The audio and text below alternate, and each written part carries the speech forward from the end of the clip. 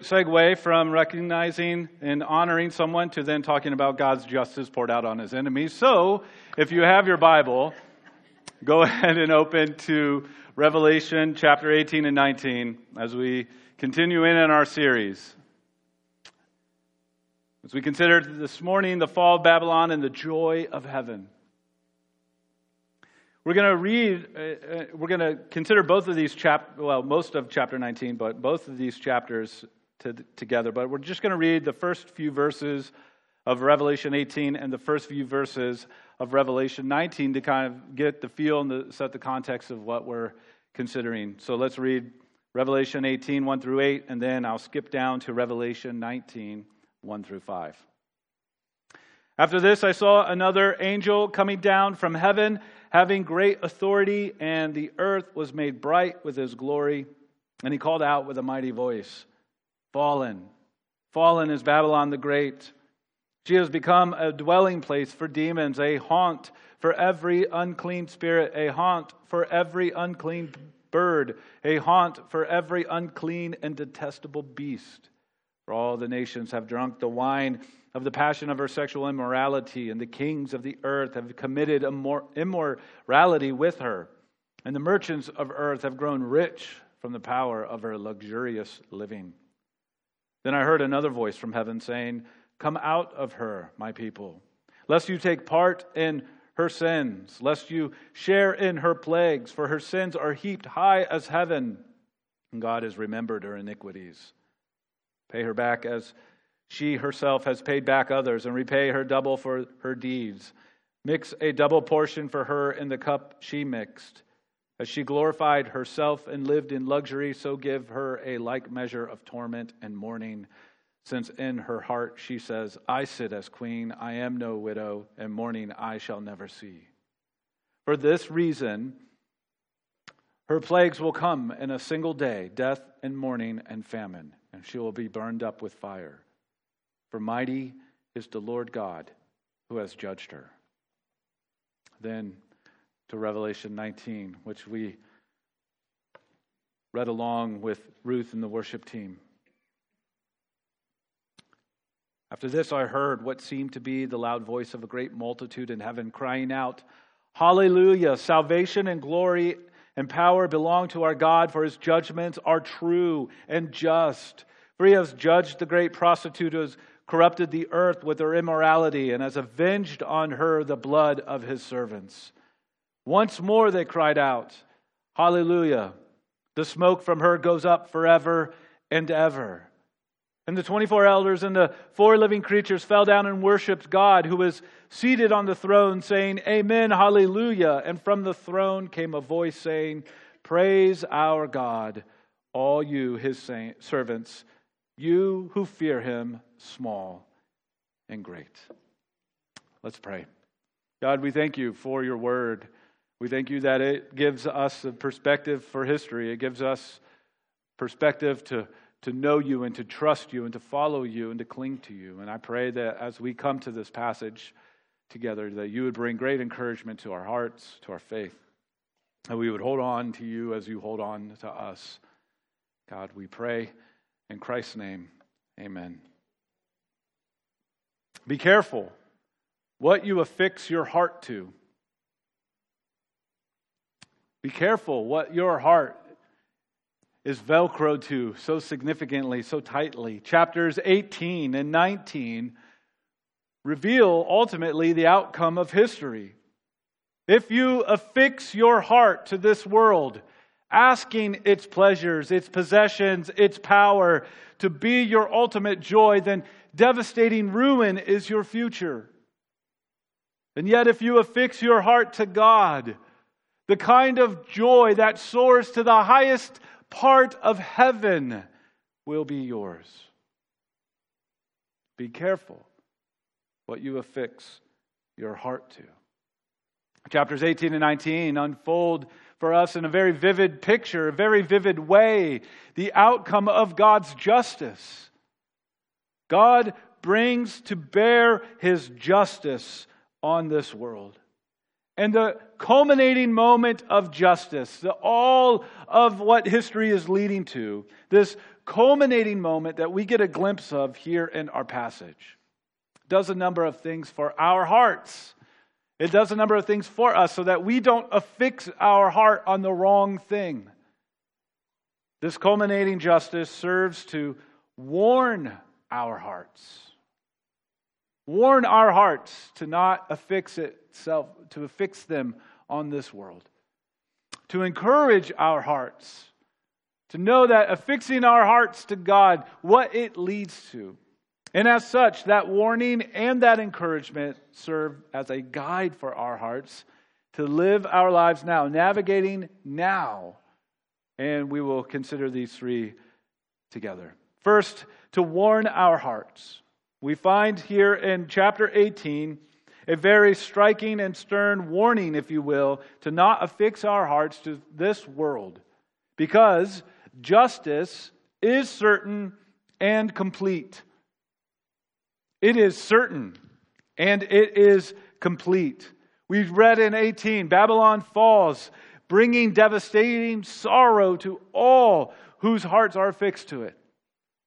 Now, we've mentioned Babylon a number of times, and last week I lamented that I didn't have a slide for you on the definition for Babylon, so I have it this week. I'm very proud of this moment. But Babylon, just as a reminder, is a word metaphor, a picture of the man-made, man-centered system of the world that is an antagonistic alternative to following God. So Babylon is referring to the entire system of the world set up, centered on man. Man is the God, if you will. Man is most worshipped, and it is set up as an antagonistic alternative to following God. It offers to us pleasures and possessions and power and comfort. And it says this is better than following God.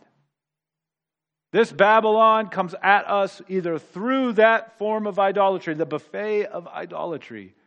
All the pleasures, all the possessions, all the power, all the comfort the world wants to offer you. It's a buffet. It says, come worship this. It's better than God. Or it comes at you when you don't go to the buffet. It comes at you with a boot of persecution. And so it falls, and this serves to warn our hearts over the emptiness of idolatry and to encourage our hearts in the face of the fear of persecution. Because this warning is good for us because Babylon faces a certain and complete judgment. It is certain and it is complete, total, whole. There will be nothing left. Look again at verse 2 of chapter 18. Fallen, fallen is Babylon the Great. She has become a dwelling place for demons, a haunt for every unclean spirit, a haunt for every unclean bird, a haunt for every unclean, detestable beast. Fallen. Again, John is getting a glimpse of what will come one great and culminating day. And it's spoken of with such certainty as if it has already happened. It's spoken of as if it's already been judged and justice has already been poured out. That's how certain God's justice is. And that's the reason why. Why can it be spoken of as if already happening? Because God. Because God is the reason. Looking at verses 8 and then verse 20 of chapter 18, we find that God is at the very heart and the very reason for this. For this reason, her plagues will come in a single day. Death and mourning and famine, and she will be burned up with fire. Why? For mighty is the Lord God who has judged her. And then in verse 20, rejoice over her, O heaven, and you saints and apostles and prophets. Why? For God has given judgment for you against her. Babylon faces a certain judgment because God. And that judgment, that certain judgment, is also complete, total, whole. Let's read verses 21 through 24 of Revelation 18, considering the complete judgment that the man-centered, man-made, man-centered world will receive. Then a mighty angel took up a stone like a great millstone and threw it into the sea, saying, so will Babylon the Great be thrown down with violence and will be found no more. And the sound of harps and musicians and flute players and trumpeters will be heard in you no more. And a craftsman of any craft will be found in you no more. And the sound of the mill will be heard in you no more. And the light of a lamp will shine in you no more. And the voice of bridegroom and bride will be heard in you no more. For your merchants were the great ones of the earth, and all nations were deceived by your sorcery. And in her was found the blood of prophets and saints and of all who have been slain on earth. So great, so complete will be God's judgment and justice against his enemies and against Babylon. And it's really ultimately fulfilling words that God promised long, long before this day with John. It goes all the way back into the Old Testament in Jeremiah chapter 51. Jeremiah was dealing with an actual Babylon, a literal Babylon, but also speaking words of the spiritual dynamic that would be culminating in John's day and this revelation that he was receiving. In Jeremiah 51, it says, when you finish reading this book, tie a stone to it and cast it into the midst of the Euphrates, which is a great river, and say, thus shall Babylon sink to rise no more because of the disaster I am bringing upon her, and they shall become exhausted. There was an actual Babylon who was an actual threat to God's actual people, crushing them and exiling them. And that actual Babylon received actual justice, getting demolished itself. And that too was prefiguring a great justice that would be poured out when Christ returns. And so great is that it's attached with this visual, a millstone, a giant stone that required large animals to move. And this giant stone was picked up and hurled into the sea. So think of the strength and the might of what God is bringing to bear, that is picked up and hurled, not nudged into the water or plopped down, but hurled into the sea, emphasizing the scope of God's justice. And so complete is God's justice over this wicked world that it is thorough, irrevocable, it can't be stopped, and it is so irreparable, it cannot be fixed. And no more will there be so many normal things of life. There were 6 no mores in that passage, 21 through 24, and they speak to the devastating certainty and complete justice of God. Babylon will be found no more. Music will be found no more. Craftsmen will be found no more. Manufacturing will be found no more. Light will be found no more. The joys of life will be found no more. The everyday normal joys and experiences and functions of this world will be no more. That is how certain and complete God's justice will be. And so it serves as a warning to fix your heart to the right ship. To fix your heart to the right thing. Notice with me the impact of fallen Babylon has on those whose hearts were affixed to it. We're going to find 3 groups of people who are utterly and completely and totally devastated. First is the people of power in verses 9 and 10 of chapter 18.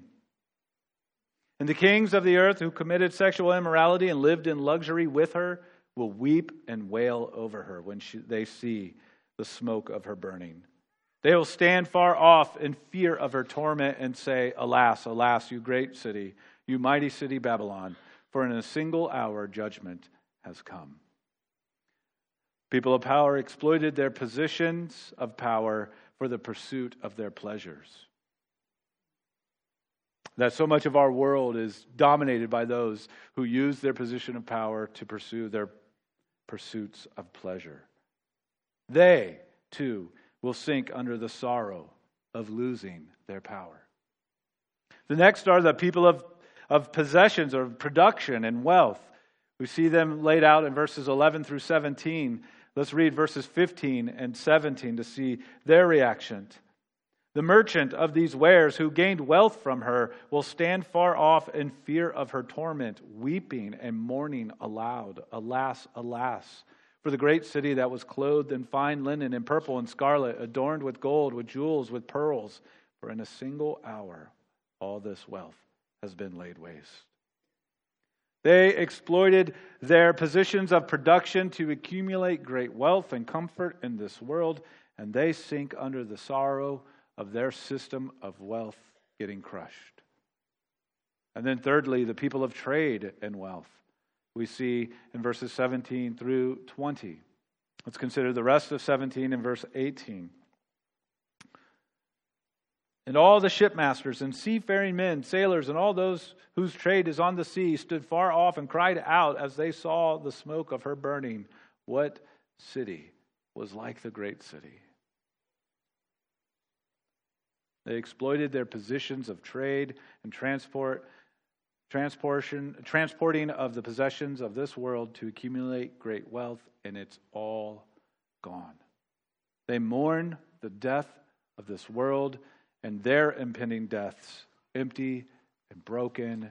It serves for you and me right now as a warning to not affix our heart on the things of this world. They will not last.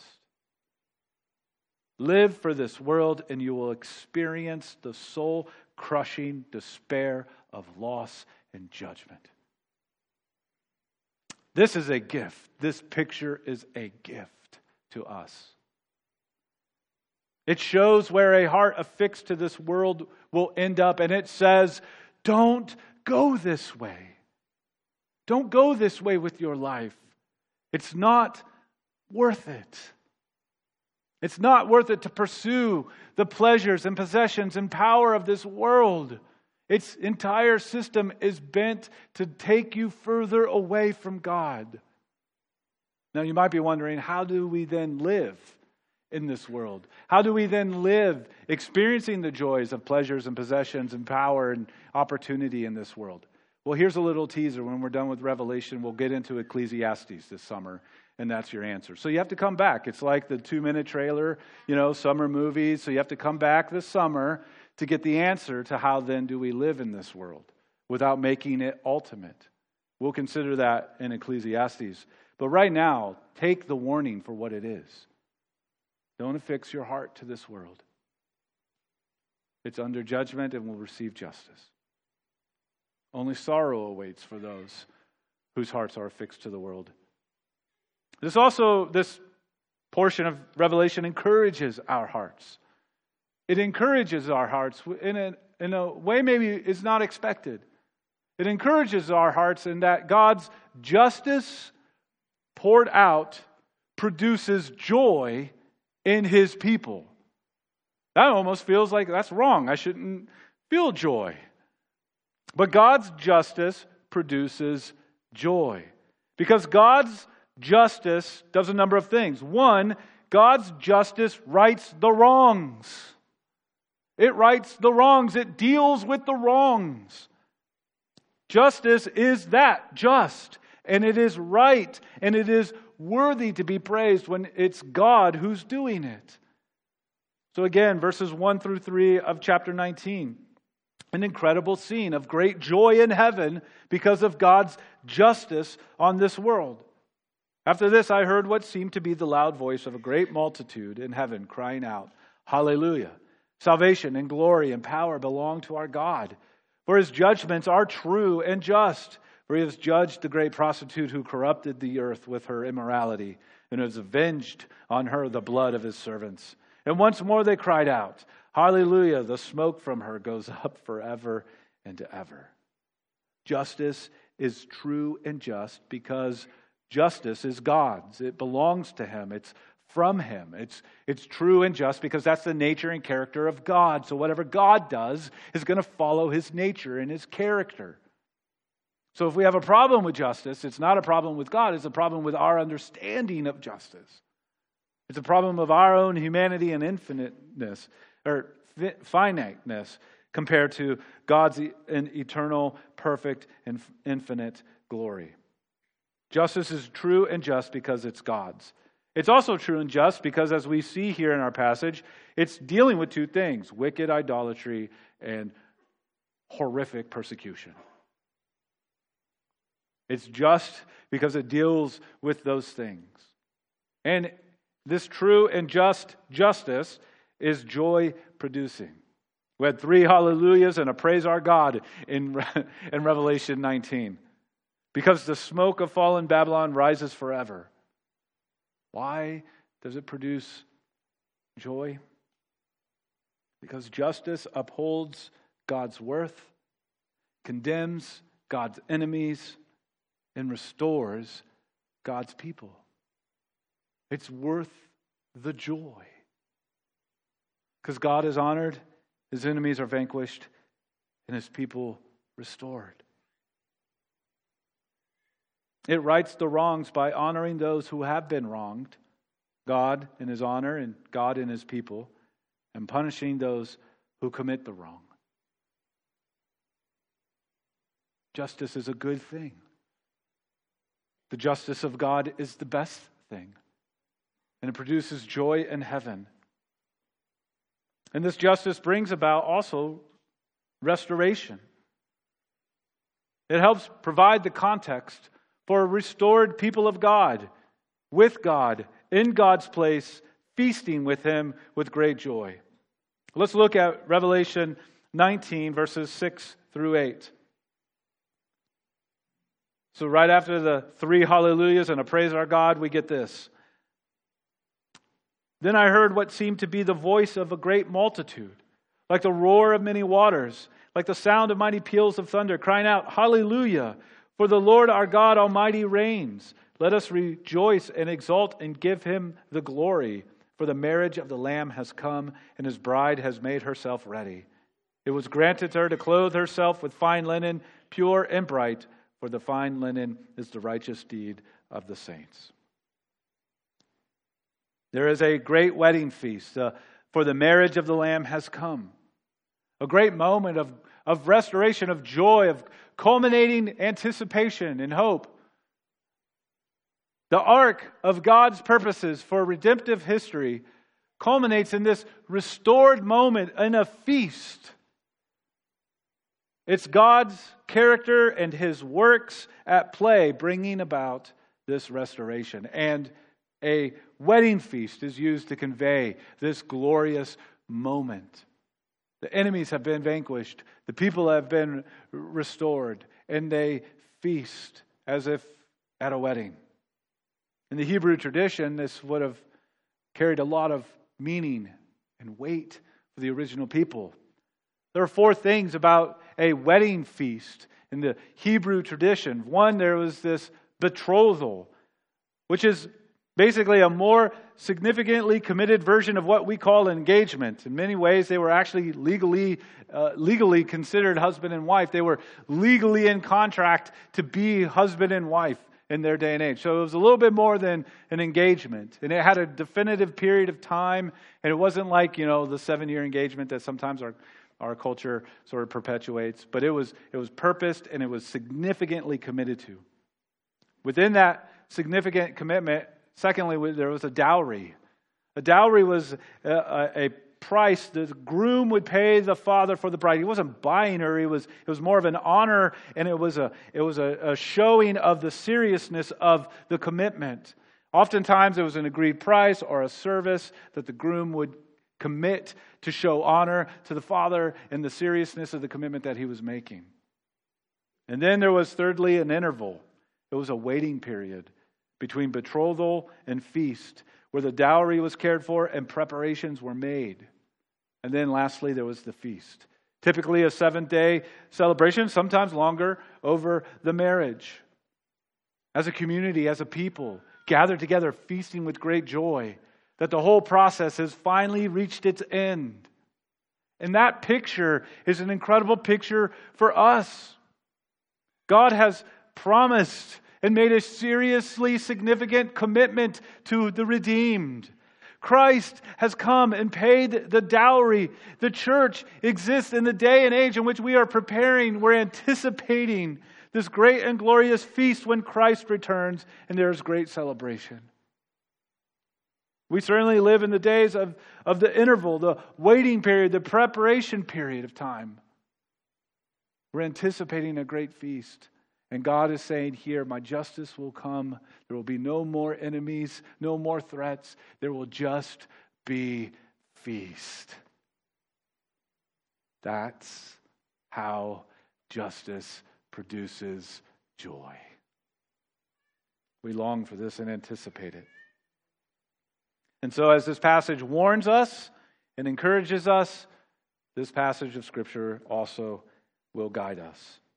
The certainty of justice gives guidance in how we can live now, how we can affix our hearts to God and hold on to Him.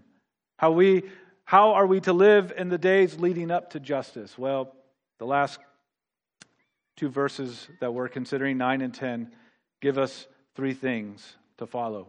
Let's read 9 and 10. And the angel said to me, write this, blessed are those who are invited to the marriage supper of the Lamb. And he said to me, these are the true words of God. Then I fell down at his feet to worship him. But he said to me, you must not do that. I am a fellow servant with you and your brothers who hold to the testimony of Jesus. Worship God. For the testimony of Jesus is the spirit of prophecy. Three things that we find here to guide our hearts and how we can affix our hearts to God in a world that's calling us to fix it to all of its pleasures and possessions and power. The first is this. We can guide our hearts by delighting in and declaring the gospel. That we would delight in and declare the gospel. In verse 9 it said, blessed are those who are invited to the marriage supper of the Lamb. Blessed. Blessed. Delighting. Blessed are those who are invited to the marriage supper of the Lamb. It's delight for our hearts to make much of the gospel together. It's a delight for us to see the means by which we can feast with God through the gospel of Jesus Christ. And then it says, those who are invited. That means we have the opportunity right now to declare the gospel to those who are trapped in Babylon.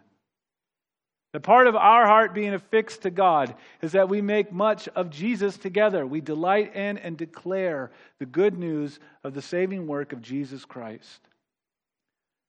This is May, and we are in the season of the marriage wedding ceremonies between now and September-ish. And you may have received a wedding invitation in the mail, or maybe one or two, depending on your age and stage. I remember when we were just out of college, it felt like every weekend I was getting free food. Anyway, because we would just take our wedding gift and just, pass it on, the 3 toasters that you get. Anyway, so